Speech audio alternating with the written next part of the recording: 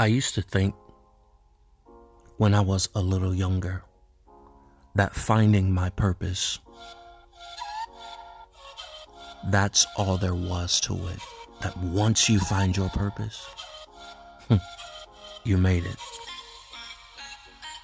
Until I discovered when you do find your purpose, it doesn't stop there.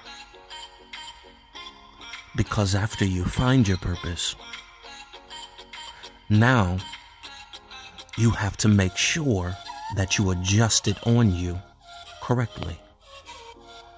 Just like going to find and fit on new clothes, there has to be some adjustments.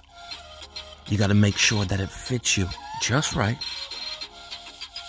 That's called development. After the development starts to take place and you find out and you're getting used to the feel and the fit, the greatest part of discovering your purpose is actually learning to commit to your lane. That's right.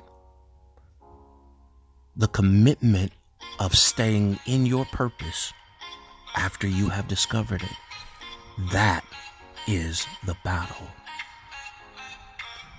So just know that when you do discover your purpose out there, I know you hear me. I know you've been fighting and struggling, and once you get your purpose, I want you to know that's not all there is. The next level is not only the adjustments, but you have to commit to your lane of impact. That commitment is molding you, making you, waking up every day, staying in it, staying faithful. Because trust me, there's a lot of times where you won't feel like it. It won't always feel good. Purpose won't always look so beautiful. But I assure you, once you commit to it, purpose then will know how to trust you.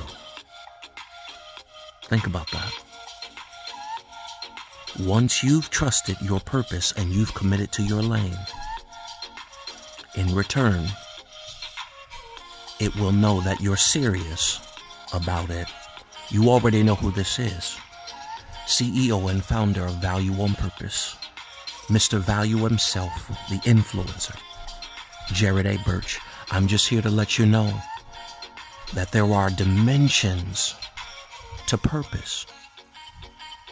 Once you find it, it still has to find you.